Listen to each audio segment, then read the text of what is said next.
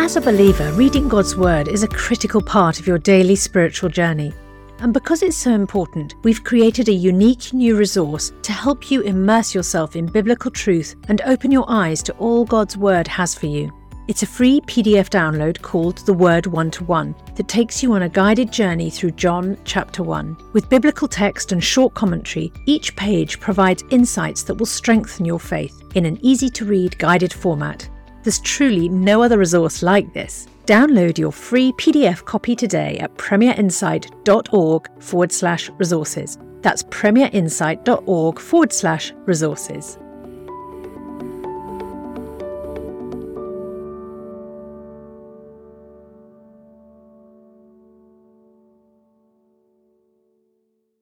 Bringing the Word to life. The Bible in a year.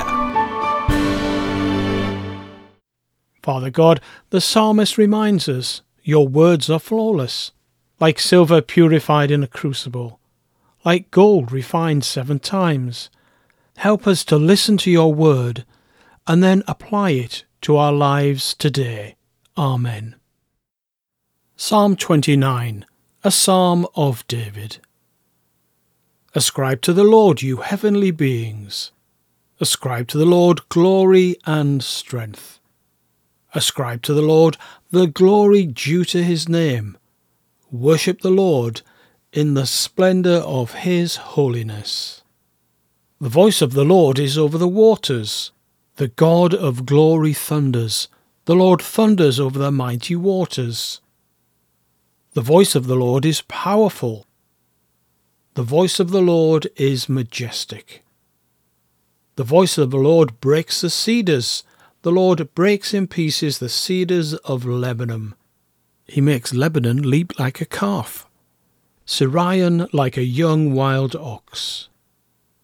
The voice of the Lord strikes with flashes of lightning.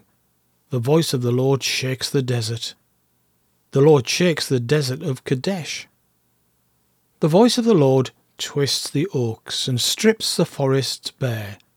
And in his temple all cry, Glory. The Lord sits enthroned over the flood. The Lord is enthroned as King forever. The Lord gives strength to his people. The Lord blesses his people with peace. Romans chapter 5. Therefore, since we have been justified through faith, we have peace with God through our Lord Jesus Christ, through whom we have gained access by faith into this grace in which we now stand. And we boast in the hope of the glory of God. Not only so, but we also glory in our sufferings, because we know that suffering produces perseverance, perseverance character, and character hope.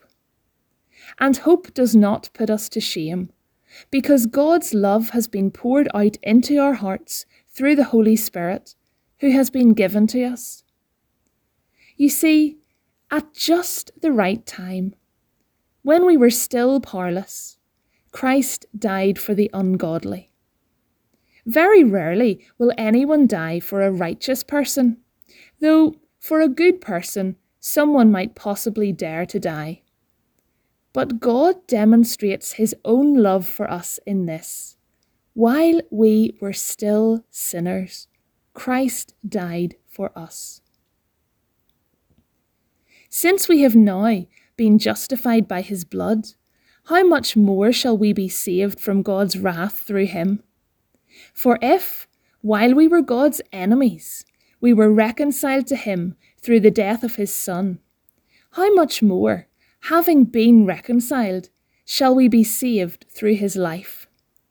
Not only is this so, but we also boast in God through our Lord Jesus Christ, through whom we have now received reconciliation. Therefore, just as sin entered the world through one man, and death through sin, and in this way death came to all people, because all sinned. To be sure, sin was in the world before the law was given. But sin is not charged against anyone's account where there is no law. Nevertheless, death reigned from the time of Adam to the time of Moses, even over those who did not sin by breaking a command, as did Adam, who is a pattern of the one to come. But the gift is not like the trespass. For if the many died by the trespass of the one man, how much more did God's grace and the gift that came by the grace of the one man, Jesus Christ, overflow to the many? Nor can the gift of God be compared with the result of one man's sin. The judgment followed one sin and brought condemnation, but the gift followed many trespasses and brought justification. For if, by the trespass of the one man, death reigned through that one man, how much more will those who receive God's abundant provision of grace and of the gift of righteousness reign in life through the one man, Jesus Christ? Consequently, just as one trespass resulted in condemnation for all people, so also one righteous act resulted in justification and life for all people. For just as through the disobedience of the one man the many were made sinners, so also through the obedience of the one man the many will be made righteous. The law was brought in so that the trespass might increase. But where sin increased, grace increased all the more, so that, just as sin reigned in death, so also grace might reign through righteousness to bring eternal life through Jesus Christ our Lord. Job chapter 36.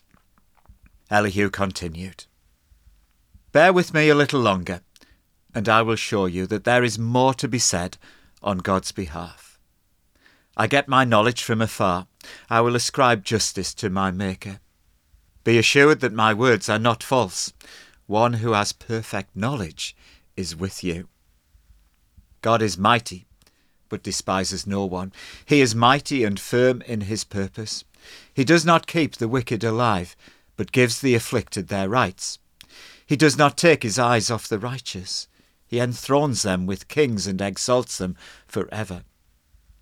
But if people are bound in chains, held fast by cords of affliction, he tells them what they have done, that they have sinned arrogantly.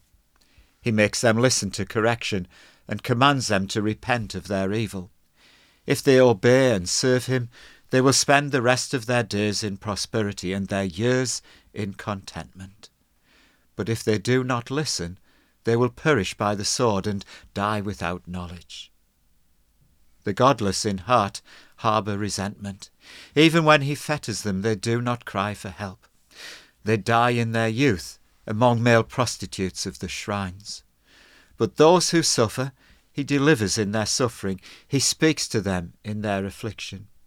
He is wooing you from the jaws of distress to a spacious place free from restriction, to the comfort of your table laden with choice food. But now you are laden with the judgment due to the wicked. Judgment and justice have taken hold of you. Be careful that no one entices you by riches. Do not let a large bribe turn you aside. Would your wealth or even all your mighty efforts sustain you so you would not be in distress? Do not long for the night to drag people away from their homes. Beware of turning to evil, which you seem to prefer to affliction. God is exalted in his power. Who is a teacher like him? Who has prescribed his ways for him, or said to him, you have done wrong? Remember to extol his work, which people have praised in song. All humanity has seen it. Mortals gaze on it from afar. How great is God, beyond our understanding. The number of his years is past finding out. He draws up the drops of water which distill as rain to the streams. The clouds pour down their moisture, and abundant showers fall on mankind. Who can understand how he spreads out the clouds, how he thunders from his pavilion? See how he scatters his light. See how he scatters his lightning about him, bathing the depths of the sea. This is the way he governs the nations and provides food in abundance. He fills his hands with lightning and commands it to strike its mark.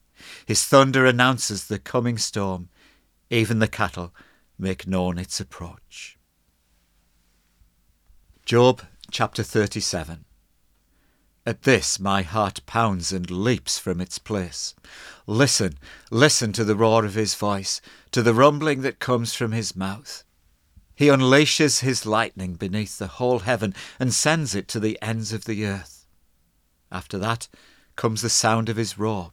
He thunders with his majestic voice. When his voice resounds, he holds nothing back. God's voice thunders in marvellous ways. He does great things beyond our understanding. He says to the snow, fall on the earth, and to the rain shower, be a mighty downpour. So that everyone he has made may know his work, he stops all people from their labour. The animals take cover. They remain in their dens. The tempest comes out from its chamber, the cold from the driving winds. The breath of God produces ice, and the broad waters become frozen. He loads the clouds with moisture. He scatters his lightning through them. At his direction they swirl around over the face of the whole earth, to do whatever he commands them. He brings the clouds to punish people, or to water his earth and show his love. Listen to this, Job. Stop and consider God's wonders. Do you know how God controls the clouds and makes his lightning flash? Do you know how the clouds hang poised, those wonders of him who is perfect in knowledge? You who swelter in your clothes when the land lies hushed under the south wind, can you join him in spreading out the skies, hard as a mirror of cast bronze? Tell us what we should say to him. We cannot draw up our case because of our darkness. Should he be told that I want to speak? Would anyone ask to be swallowed up? Now no one can look at the sun, bright as it is in the skies, after the wind has swept them clean. Out of the north he comes in golden splendour. God comes in awesome majesty. The Almighty is beyond our reach and exalted in power. In his justice and great righteousness he does not oppress. Therefore people revere him. For does he not have regard for all the wise in heart? Father God, thank you for all we have just listened to. You are my victorious Lord. Help me each day to grow in your love, peace and joy. Amen. For more resources to help you bring the word to life, go to premier.org.uk/Bible. This reading has been taken from the NIV Bible Biblica and is published by Hodder and Stoughton.